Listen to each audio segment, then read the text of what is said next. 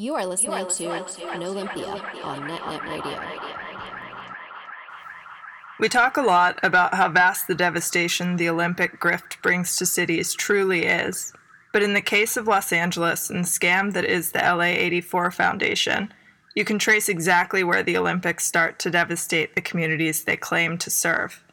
Let's back up a little to 2008 when the market collapses and Wall Street comes along and gobbles up neighborhoods in record numbers, thanks largely to Obama-era policies that allowed capital to swoop in unchecked. One of the biggest buyers was the Blackstone Group, an American alternative investment management company based out of New York City that's worth over $545 billion, with a B, with investments in just about every corner of American commerce. Blackstone is one of the biggest engines of U.S. capital, and its real estate holdings drive up market values on every block they own. 10 years later, those investments in entire blocks of cities across the U.S. have increased significantly in value, and these shadowy financial firms are now making record profits with the sales of these properties, further entrenching gentrification where corporate vultures can swoop into historical neighborhoods and displace entire communities. Through those same years, we've seen private home ownership crumble and slip back to 1990s level numbers. With no national rent control of any kind, rents soar every year, despite inflation and wage stagnation. Millions of Americans are spending over half their monthly income on rent, driving them deeper into debt and slurping their earnings into the pockets of corporate landlords like Blackstone and all the other rats that emulate Blackstone's awful corporate landlording. A new study released by a group named SAGE, Strategic Actions for a Just Economy, estimates that as much as 2/3 of all rental properties in Los Angeles are managed by corporate landlords, whether they are LLCs that encourage the wealthiest members of a community to buy undervalued properties in neighborhoods and gentrify them, or giants of capital like Blackstone that work to break these neighborhoods apart in the name of profit. Once you couple these efforts with a severe lack of new public housing being built, you can start to imagine exactly how it spells disaster for LA citizens. But what does all this have to do with the Great Olympic Grift, or the LA84 Foundation, with its mission to continue the benevolent spirit of the '84 Los Angeles Games through the funding of youth sports programs across the city?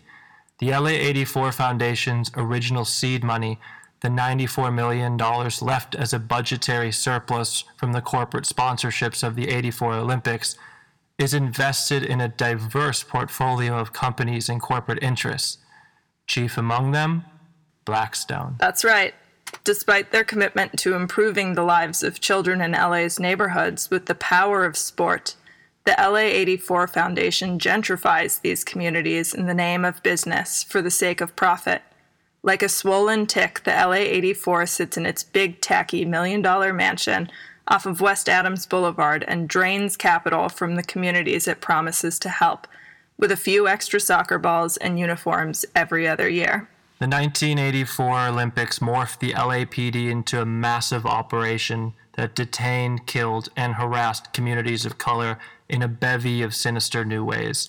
And by continuing to invest in groups like Blackstone, whose sole financial interest in places in LA is in driving up the price of their properties, which invites more police to protect and defend them, they abandon any idea of serving LA, its children, and their parents, laying bare the idea that the modern Olympic Games are solely to the benefit of capitalists and the ultra-rich. And now a word from the official terrorists of the 1984 Olympics.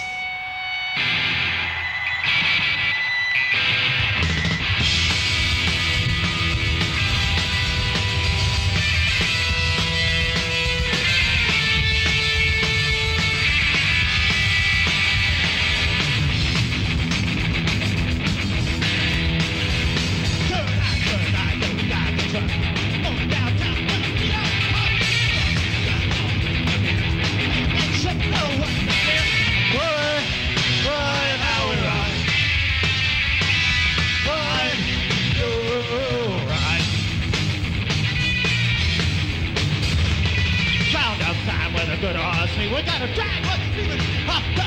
and ride. Ride, how we ride.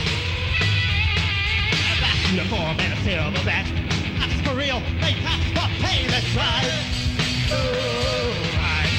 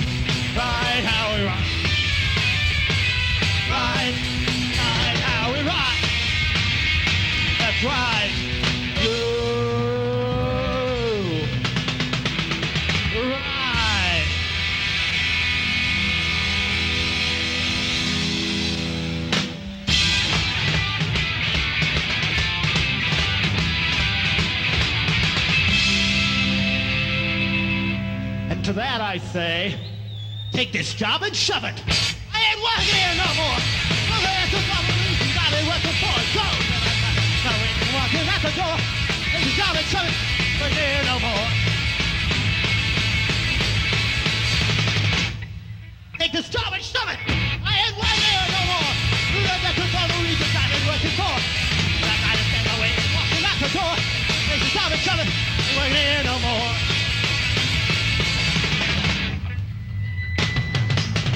I'm in the factory from now on 15 years. Every time I see my woman drowning through your tears. You'll have a peaceful guy to have a bill to pay. Get the shirt right off my back, I have the nerve to say. Take this job and shove it. I ain't working here no more. But that's about the reasons I've been working for. And I got always walking out the door. Take the job and shove it. Working here no more. Job's coming. And he's a regular dog, and I must be the fool. And he's got my pictures, he thinks he's so cool. And he thinks all my time, but he's gonna pay. He's not gonna 50 cents right from the factory and say, take this job and shove it. I ain't working here no more. I ain't working for. I'm trying to stand my way from walking out the door. Take the job and shove it. Working here no more. Take the job and shove it. Working here. Working here. Working here no more.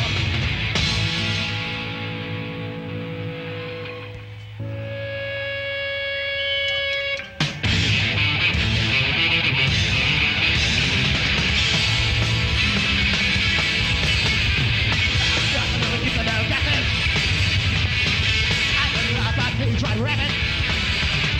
It's nothing else I'm gonna have at it. Up to the big coming in and gonna be crazy.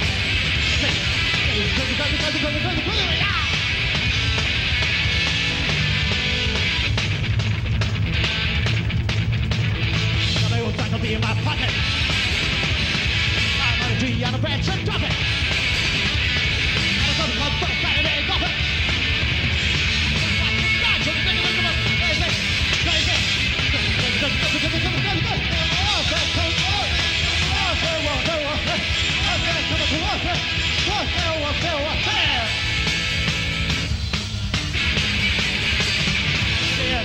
Just run it!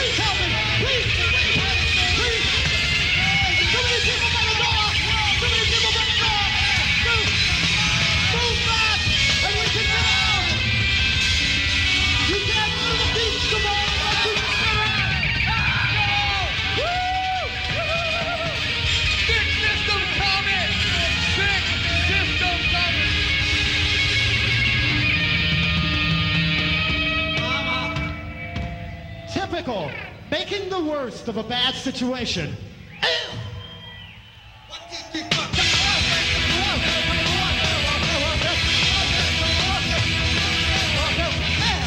This is a song called MTV Get Off the Air.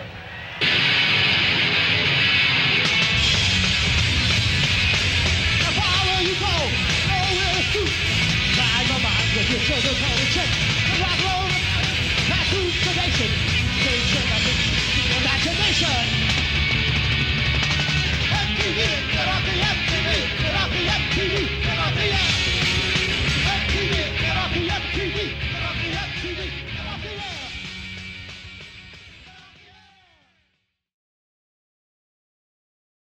And some of your friends are asking you questions. Aren't those freeways congested? Can you find your way around?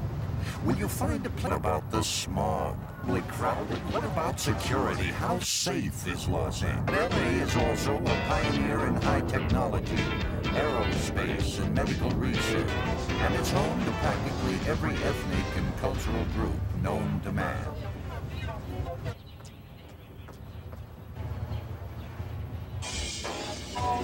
LA is a trendsetter in fads and style. Everyone, no matter how different, has the right to live and express themselves in LA's warm California sunshine. If it's a new dance, a new sport, or a combination of the two, LA is the place to try it out, especially in the beachfront community known as Venice. They come here to see and be seen.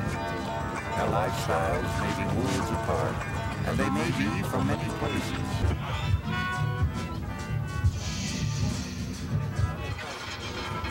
So now you say to yourself, good, I'm going to experience a city that is just as exciting as the Olympics itself.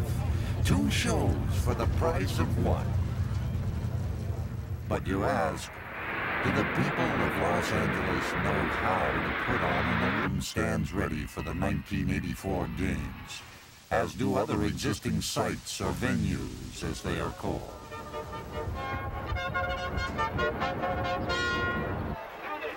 Los Angeles is a mecca for sportsmen. Most facilities already exist in it. Los Angeles has a good number of first-class luxury hotels and many more modest ones. In total, there are 85,000 hotel rooms in the city, and thousands in strict prehension of lawbreakers. During the Olympics, these helicopters will observe ground movement and has commissioned 10 prominent artists to paint murals on the freeway walls, side and building. Possible to taste the cuisine of every nation and culture in the world. Your appetite can be satisfied in any price range. French cuisine to fast food. 1, 2, 3, 4.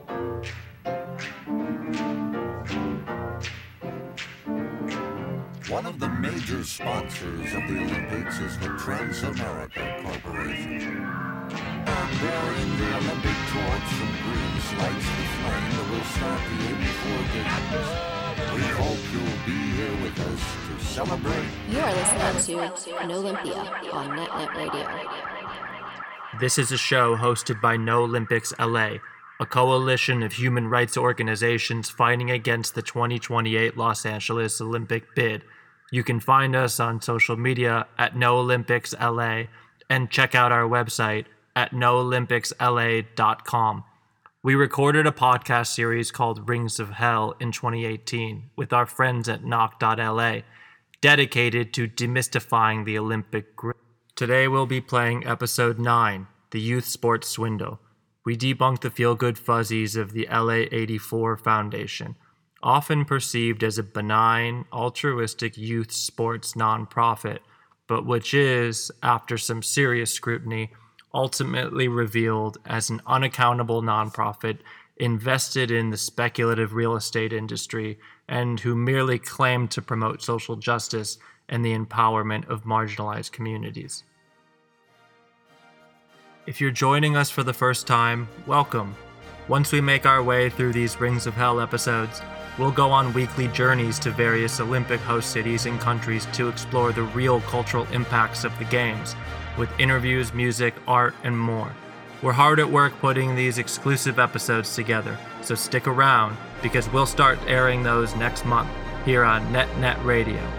But first, enjoy episode 9 of Rings of Hell, the Youth Sports Swindle.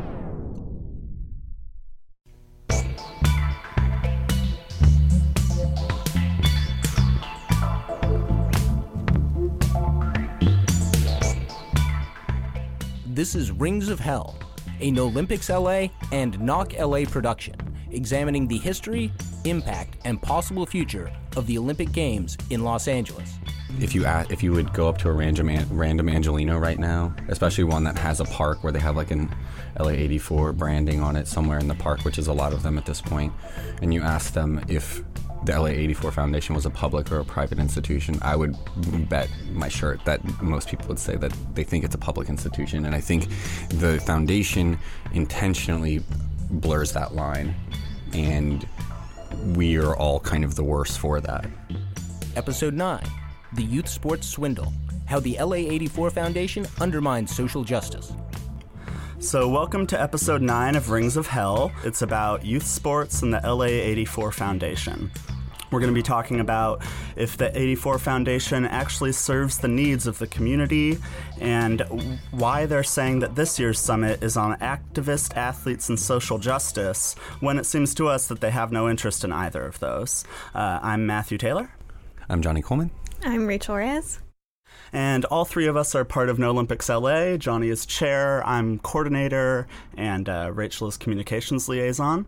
And Rachel is also on the steering committee of DSALA, and Johnny and I are members. So Johnny, if you could tell us what the LA84 Foundation is and kind of how it came to be. Yeah, absolutely. In a previous episode, we kind of dug deep into this, but if you missed that, basically what the LA84 Foundation is, it's a nonprofit that emerged out of to deal with the surplus of money that came from the 1984 LA Olympics, which is, that's always going to be the first thing that the LA Olympic boosters are going to be talking about, is the fact that the LA84 Foundation made money. Yeah, they kind of miraculously, and we kind of got into why, but like there were a lot of reasons why they ended up with a little bit of extra money. And instead of that money going back to the city, they decided to form a nonprofit to house this money to kind of create a new institution in the city that can, as we'll get into, probably serve a lot of different purposes for certain individuals and certain other entities. But basically, if we take them on their word for it, the premise of it is that this is a nonprofit that's supposed to go into communities of color, of need, or just general LA communities, and improve the park and infrastructure around parks and youth sports, and kind of create and improve LA's outdoor. I don't know if I'm explaining it that well, but to kind of Revitalize, would you say? Yeah, revitalize these communities, maybe. LA's, at least now, I think ranked number 70 something in as far as the state of our parks. At least I think I looked that up last year. So we do have a pretty pitiful park system, even though we have a lot of parks. And it was also kind of going to be a place where after-school programs, summer programs, and other sort of things that could gestate and that are supposed to be for the community good. But, obviously I think we have a lot of criticisms of that, and don't necessarily take them on their word. Yeah, and I think it's worth talking quickly about how the 1984 Olympics came to be, because there are some unprecedented and historically significant elements that kind of informed how the LA84 Foundation continues to run. As we referenced in earlier episodes, Peter Ueberroth was this executive who took the lead in the Los Angeles Olympic Organizing Committee, and That was the first time in Olympic history that a private group, rather than the city itself, had organized the Olympics. Our friend Jules Boykoff has a lot about this in his book Power Games, if you'd like to check that out.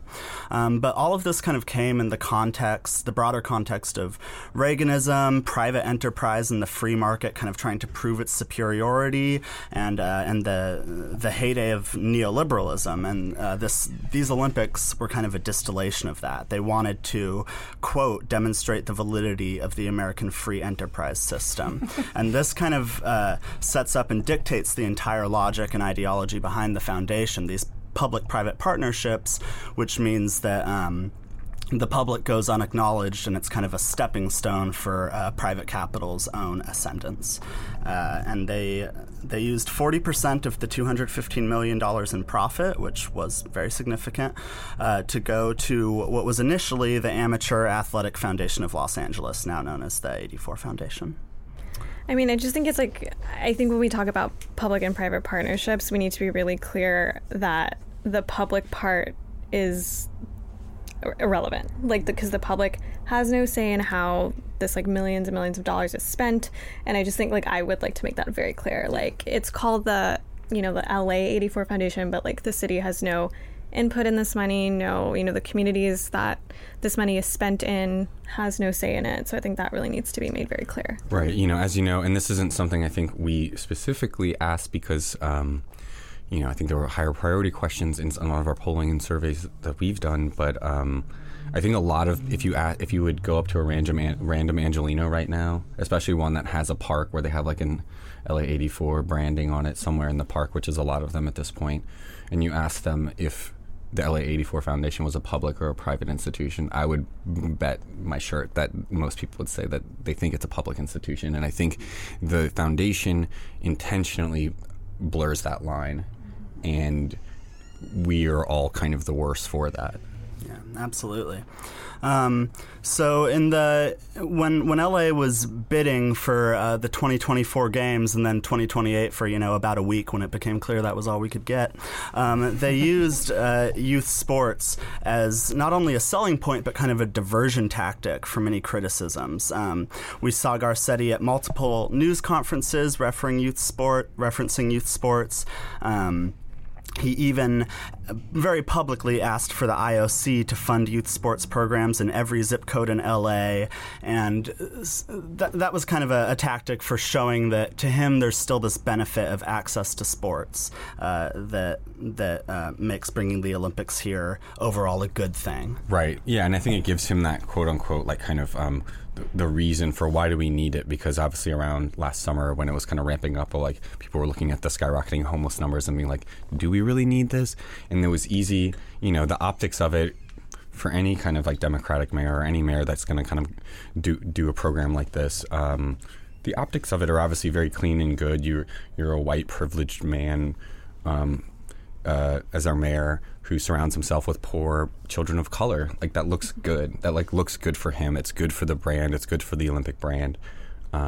We've talked about other issues in earlier episodes about other things that happen in youth sports, all the kind of problems and the rampant sexual abuse and all these other things. So that was also kind of to have both of those narratives kind of emerging at the same time was kind of bizarre, and no one was kind of putting those things together. Where you're like, how can you be pushing youth sports so hard when all these stories are coming out about all these kids getting abused and molested, et cetera, physically, emotionally, sexually, in these exact same youth sports programs. And now you want to open the door and invite more of them in. So that was really hard to swallow. And knowing in the press kind of that I saw, which we monitored pretty tightly, was even trying to make those linkages happen. So that was kind of disappointing. And let them in with no Democratic input either. We cannot forget that. Right. That, our mayor and the whole bid committee is allowing the potential for that kind of abuse in our city without our input. And I can guarantee you that no one would have voted for that. No one would have wanted that, especially as you referenced, right? The housing crisis is getting worse. It was bad last year. It's still bad this year. It will be bad in the next 10 years. And so to have had that decision made unilaterally without us is incredibly frustrating. Yeah.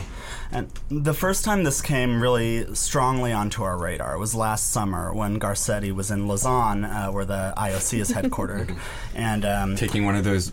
Sorry to interrupt, but taking one of those amazing vacations. He was gone one every 3 days last year, and even though the travel might have been covered by the bid committee, he brings LAPD with him, and we don't know how many millions or hundreds of thousands of dollars were spent on that. Sorry to interrupt. No, that's great. And, but so he was on vacation. Yeah, he's still gunning for LA 2024 at this point. And a German journalist, the only one there it seems who was willing to ask an actual hard question, asked Garcetti about the clear association of gentrification and displacement that results from the Olympics. And Garcetti was clearly caught off guard. So he kind of fumbled his way through this story of Kalen Moore. And Kalen Moore's a young man from Compton who grew up in a very poor family in really difficult circumstances. Garcetti kind of took some narrative liberties to go off about his abusive and eventually incarcerated father, but it was certainly a tough life. And unlike most who were born into these kinds of conditions, Moore did find a way out. And it is very impressive. He's received a Rhodes Scholarship, and he plays on a safety as TCU's football team, though if you asked Garcetti on that day, he apparently plays as a quarterback. Mm-hmm. But to be fair to Garcetti, definitions aren't his strongest suit. He doesn't really know what a sanctuary city is still. Yeah, and he also pretends he knows and cares more about sports than he actually does. Right. Because he knows it's good. It's a populist kind of thing to tap into, but he couldn't tell you the difference between a cornerback and a quarterback. If you had to decide. And so certainly, again, none of this is to discount Kalen Moore's skill and success and perseverance. That's all great. But Garcetti attributed all of this to the 1984 Olympics, drawing the connection that youth sports programs that received funding from the LA 84 Foundation were essentially Moore's saving grace. And we have a couple really great quotes here. He claimed that, and I quote, "The difference between whether Moore graduated or not, maybe wound up in prison or not, was that sports found him." Garcetti continued trying to rebut the criticisms of the Olympics, and he said, and I quote, "So if we want to address issues of gentrification, if we want to address issues of social cohesion, if we want to address homelessness, it's the legacy that we want to have of universal access to sports. That's how we combat poverty. That's how we address, the gentrification. That's how we address those issues that today all cities face."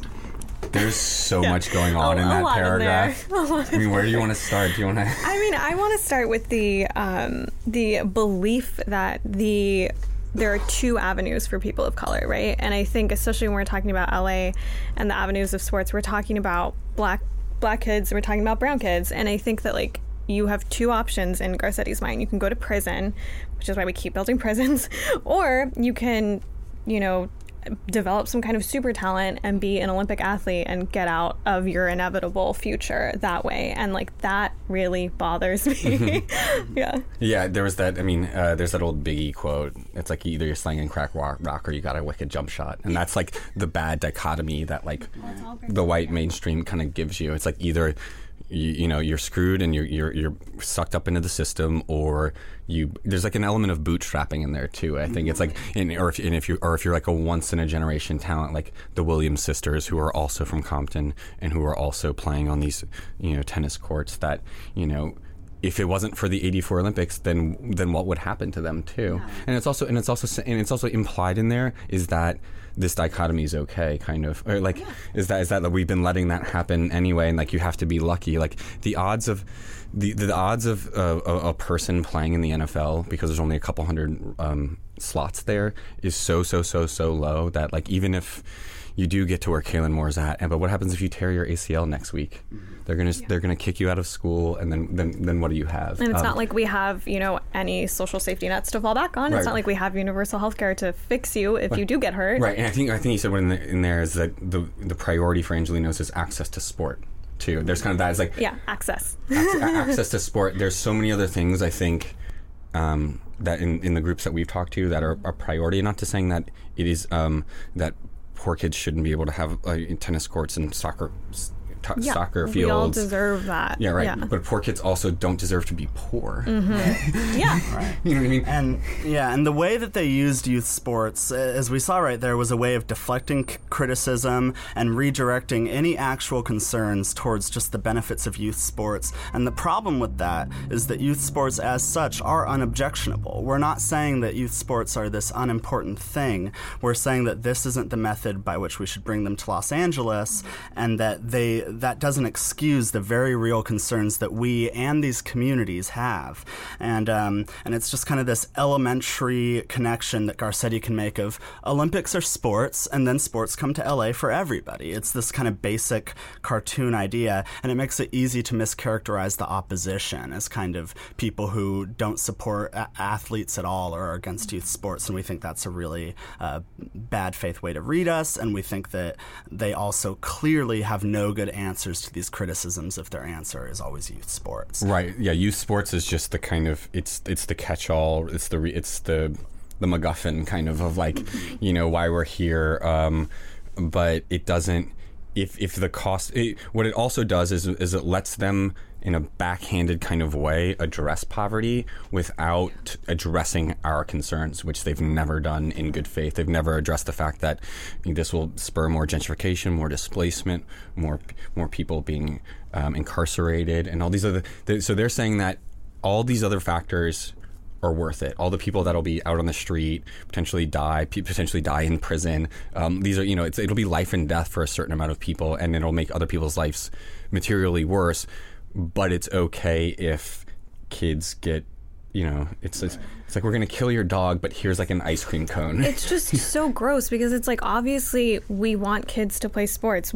All of us played sports as kids. That's not the issue. And it's like, it's hard to argue against youth sports. It's like, that's not what we're doing. We're actually saying is that, like, all of the things, and I say this all the time, we can have housing, we can have youth sports, we can have all of these things that we want if we weren't funding LAPD, if we weren't throwing money into Garcetti's security detail everywhere he goes. Like, we have the money. We do not need the Olympics to do it. We don't need the LA84 Foundation.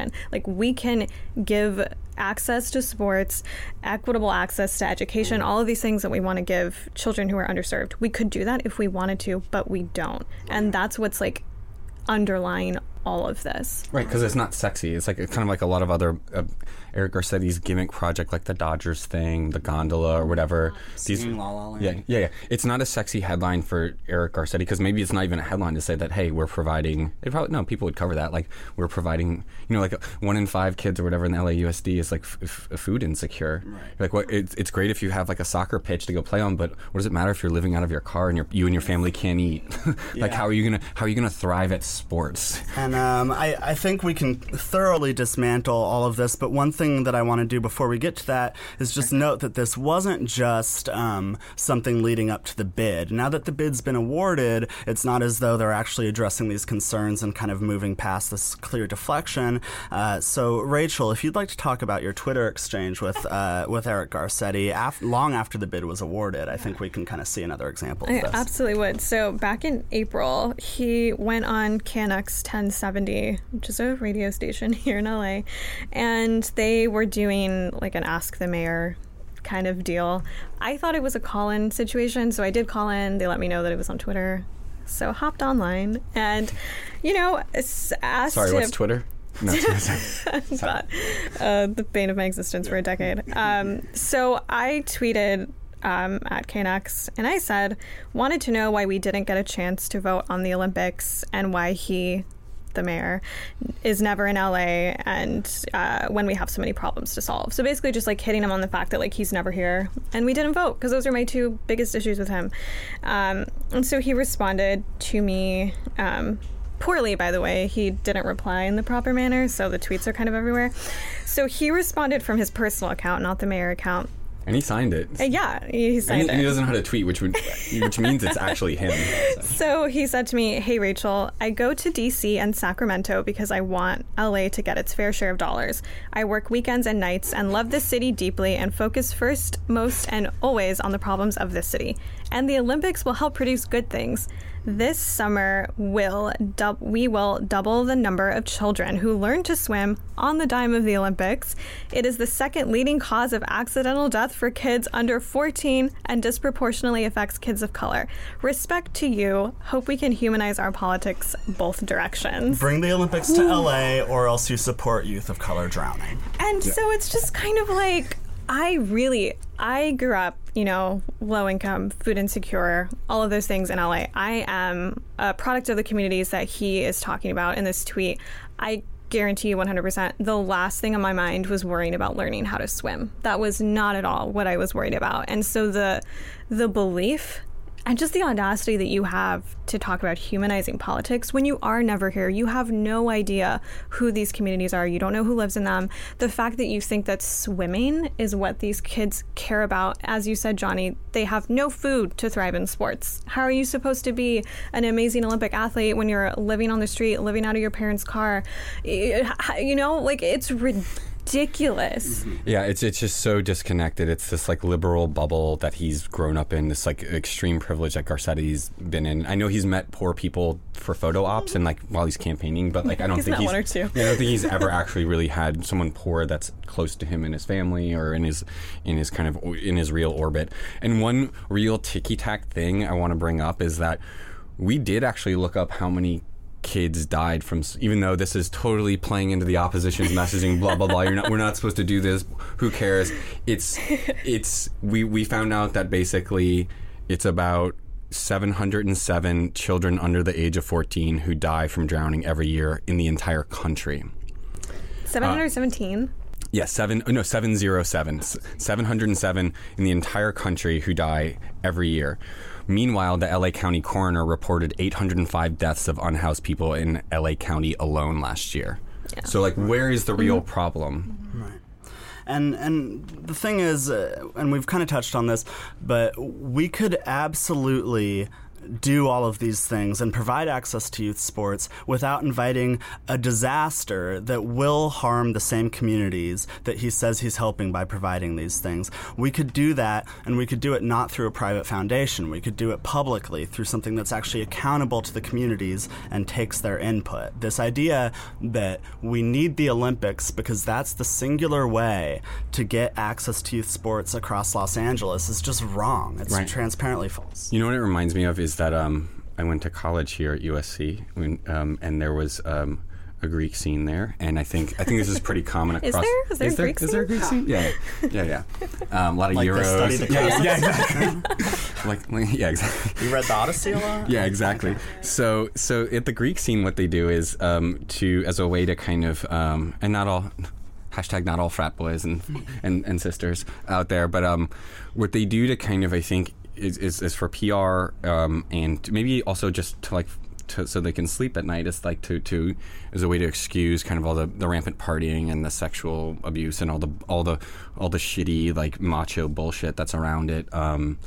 Is that they have like philanthropy events. Mm-hmm. They'll be like, and who knows if any of that money ever goes to charity, but it's like, it's PR PR to make your shenanigans and all the bullshit that you're doing on the side more palatable. It's just like sugarcoating that pill, and it's we see it all over culture, and it's going back to like talking about the classics. It's like you starve people and then give them a loaf of bread or give them one nice little thing, and then we assume that that's enough. Meanwhile, we're killing people. We're like actively killing people all over LA.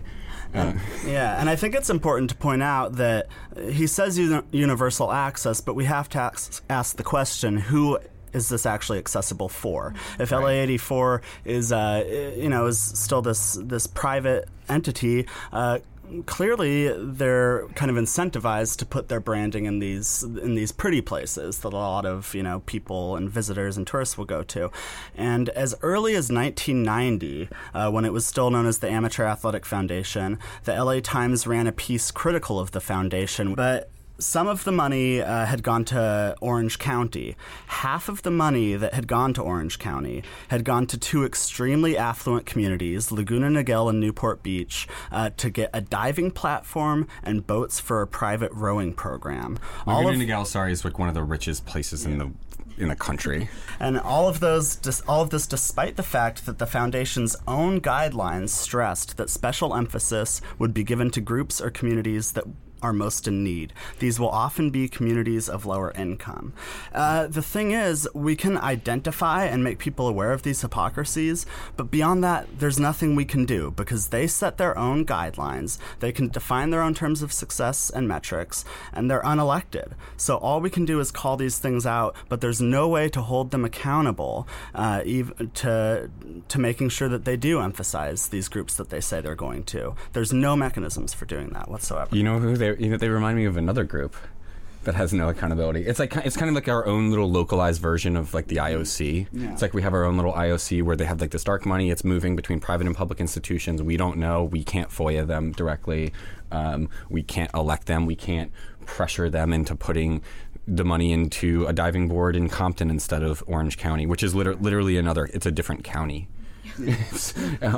And like I said, one of the richest places on the planet, and they have like a really strong tax base, and so it's like who gets to decide. There's also other anecdotes we found about, kind of like a liver transplant list where, like wealthier neighborhoods like Brentwood, Westwood, kind of West Side neighborhoods would sometimes be bumped to priority because an athlete who like a famous athlete who lives there has sway with the LA84 Foundation because maybe they give this athlete $50,000 to speak at their summit. Maybe there's who knows? We don't know. And but that's capitalism, right? It's like we're talking and I think that we need to address that a little bit too. Yeah. Oh yeah. The red elephant in the room. Yeah. We need to talk about capitalism.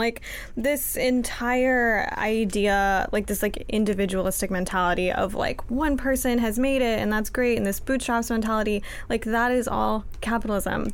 All of the abuse that we're talking about is capitalism. It's profit motive. And what you just talked about, people have money to have sway in these foundations or hospitals, whatever it is, that is capitalism, and that is bad, and that's what's destroying our communities. Right. And and if you do make it through this system, and you are a 1 in a billion person like a LeBron or a Serena Williams, then all of a sudden it's on you to fix these communities with the money that you earn with capitalism, even though that's not fair. Yeah, and just to kind of go off that a little more, I think it's really important for us to be skeptical of private philanthropy. It's kind of one of these cherished things that you're not really supposed to challenge or go against.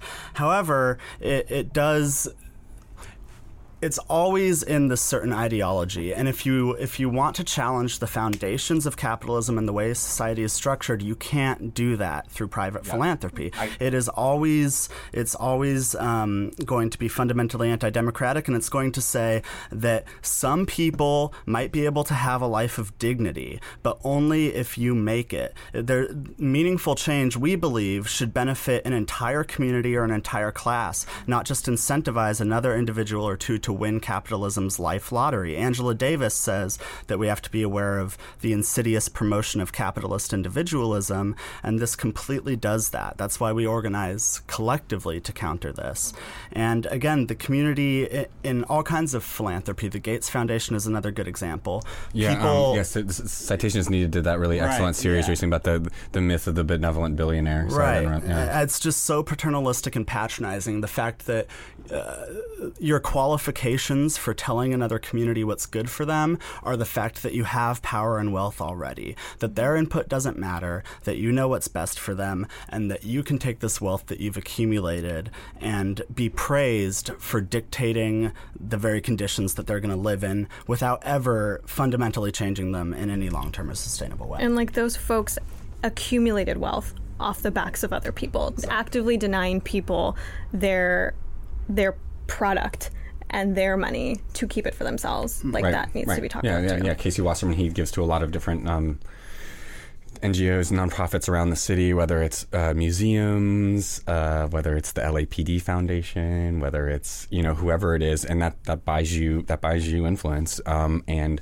it's and we're not saying that I'm not saying that I personally know what's best for a certain neighborhood in South LA. Like, we work with groups that are on the ground there, and at the very least, maybe, you know, if we all collectively got together and voted and said what is the one thing we should be spending money on, or what is the hierarchy of things we should spend money on, if the majority of people said it's youth sports, I doubt that would happen, but then we would go with that, and then we could that's what we all decided. Yeah, because that's what we did, even if it's not my personal pet favorite thing, and it's not about whose personal pet favorite thing it is, and that's hierarchically, that's what it gets you. I got into a fight with one of my oldest friends in LA, and you know, he also comes from money, but I said just the concept of charities is fundamentally bad. That doesn't mean every individual one or someone acting that system is bad or in bad faith, but he was like, well, what about St. Jude's? And I was just like, I don't know anything about them, but I did a quick Google search and actually looked at, because that's one of the ones you see that has like a big brand, right? Yeah, like Domino's everywhere. Yeah, exactly. And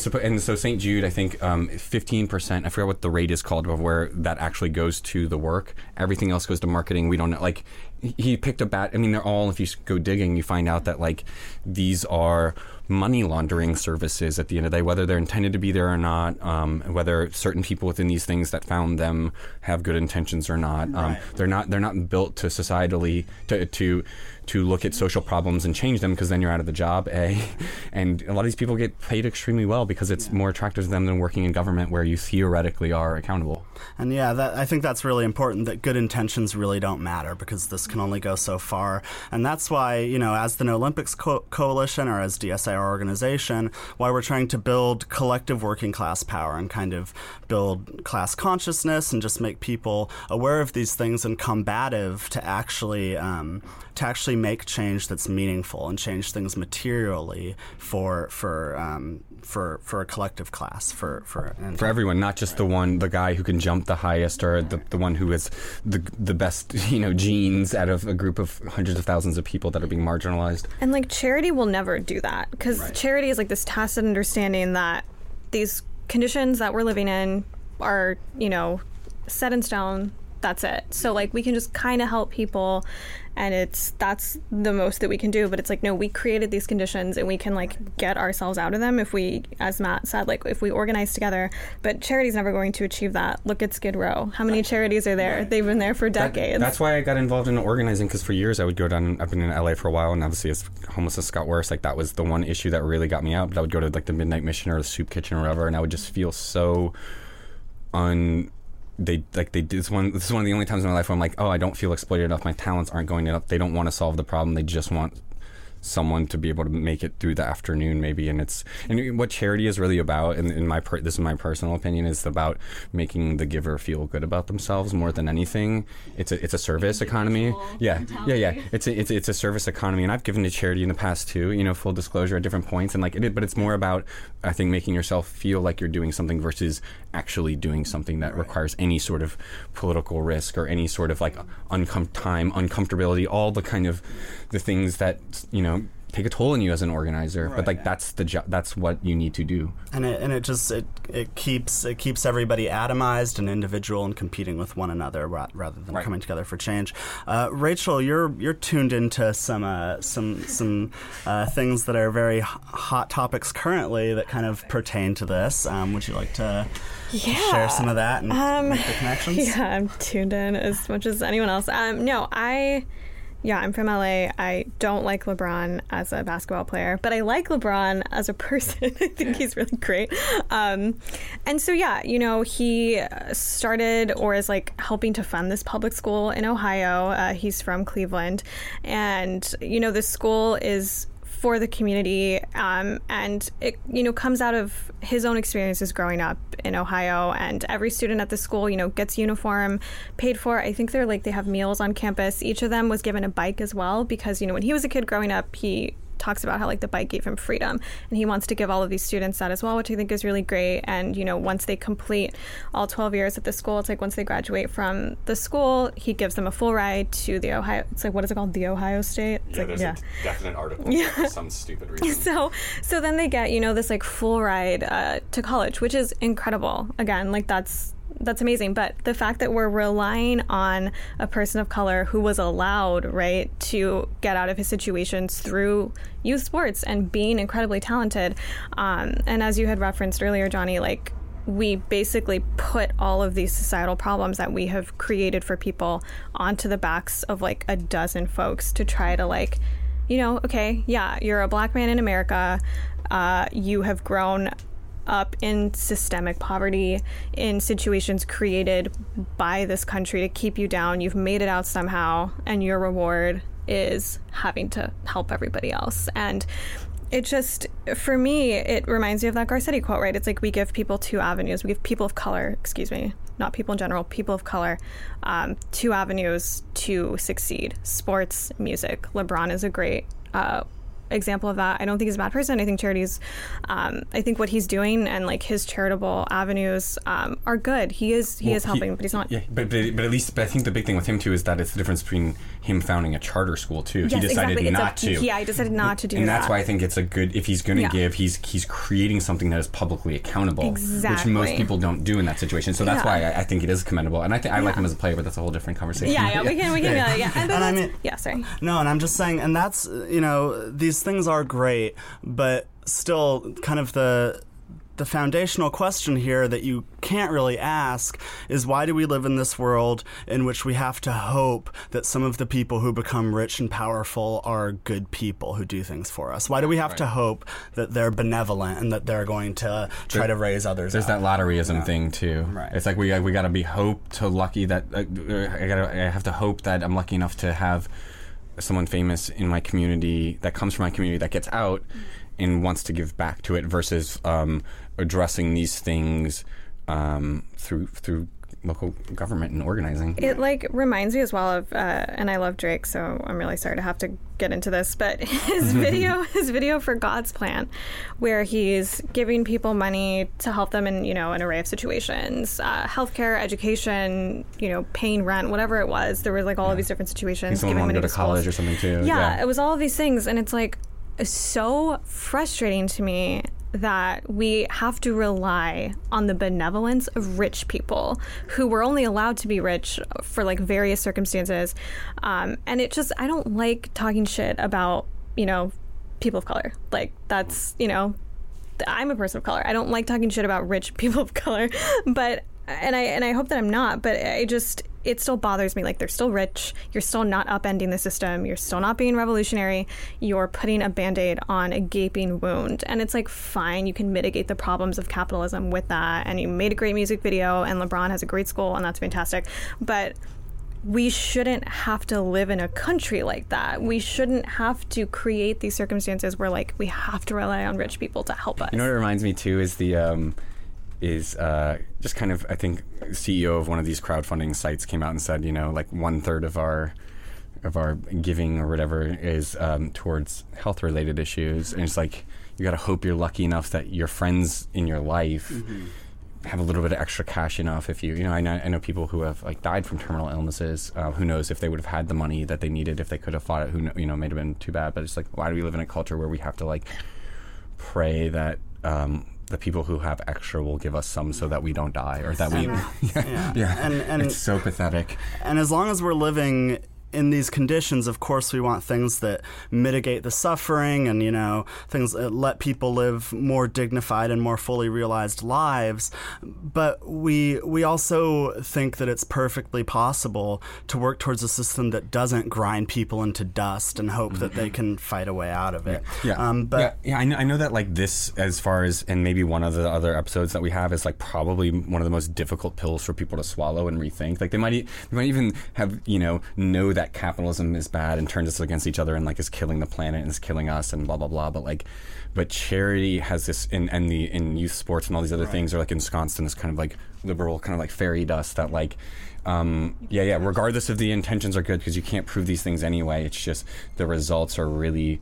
It's not even the result, it's the process is flawed. So the results are always going to be flawed. It's that it never reaches the fundamental foundational questions. But just to return at the end here to the foundation itself, Johnny, would you like to talk a little bit about this summit that's coming up? Yeah, it's like last year we were aware of it. The LA84 Foundation hosts a summit every year. It's their big conference of sorts where they get to trot out some Olympic-related people, some other kind of sports-related figures, this and that, and this year's, and they have a different theme every year. And this year's theme is, I think athletic activism and social justice, or vice versa, one of those. But all the things that we're actually like interested in, they've kind of co-opted that, which is really, really fucking cute. But so the whole idea is they're inviting different people. It's like panels and kind of like what is sport, what is activism, and I imagine kind of things like this. And meanwhile, the narrative of the last year has been we want to give people access to youth sports. However, the problem is that this summit, like, tickets start at like $295, and I think they go up afterwards that, and it's on a Thursday. Like, who has the ability to take work off on a Thursday that is a working class person, or skip school, or who is this really for? If they really wanted to make it accessible, it would be free. It would be on the weekend or on an evening. It's not, because it's not about that. It's for people in this philanthropic community and like media elites. Mm-hmm. That's who it's for. It's a way for them to pretend like they're giving lip service to the things that we're talking about. We're not invited there, of course. And, I got the email the other day about there are 3 new speakers that they announced. One of them is Meta World Peace, who I think is hilarious, but he also used to like drink during halftime. It's like a weird person to trot out as like someone who's like an activist or something like that. Yeah, you're like, yeah, great role model. The other person is someone who works, who comes from, I think, the football world. And he's probably not going to present how youth sports like football and soccer have a high rate of CTE and turning your brain into mush. And the third person is a woman who is representing youth gymnastics. And I guarantee you they won't get into the cover-up about the rampant sexual abuse all over the country with youth gymnastics. So it's a weird panel. There'll be more panels. And I was scrolling down the email the other day, and I saw it was really funny that one of the sponsors was the LA Times. So we talked to them. They said this is a normal relationship. It's a sponsorship relationship. But the weird thing is like, why would they be sponsoring? I can almost understand the LA 84 Foundation sponsoring something that the LA Times does to perhaps curry favor with them. But it's like, it still strikes me as strange, and especially knowing LA Times has a very checkered past when it comes to non-disclosed advertorial type relationships. Like the one that obviously comes to mind is the Staples Center scandal from 1999. There have been other things over the years. So we're going to dig into that more and kind of try to get to the bottom of these things. And we'll be doing more research on the 84 Foundation because we want to know where those millions of dollars have been going, because it certainly isn't to the places that they should be, probably. Yeah, and I think the LA Times and the time and lack of accessibility to this event kind of goes along with them always trying to ensure that their narrative goes uncontested, that there aren't ways for people to come in and contest the narrative. And if you're actually trying to do something meaningful, then you have to be receptive to criticism, and they just are not. So thank you so much for joining us. We hope this was informative and entertaining. This conversation is ongoing, so we'll always be updating it. You can always contact us online with any research you might have or any questions that can help us along. Check the show notes for links that'll kind of elaborate on some of the things we touched on. There's so much here, and it's impossible to even do much more than scratch the surface in this amount of time. So this is ongoing, and we don't plan to stop or hold up. To learn more and get involved, please visit nolympicsla.com and knock.la.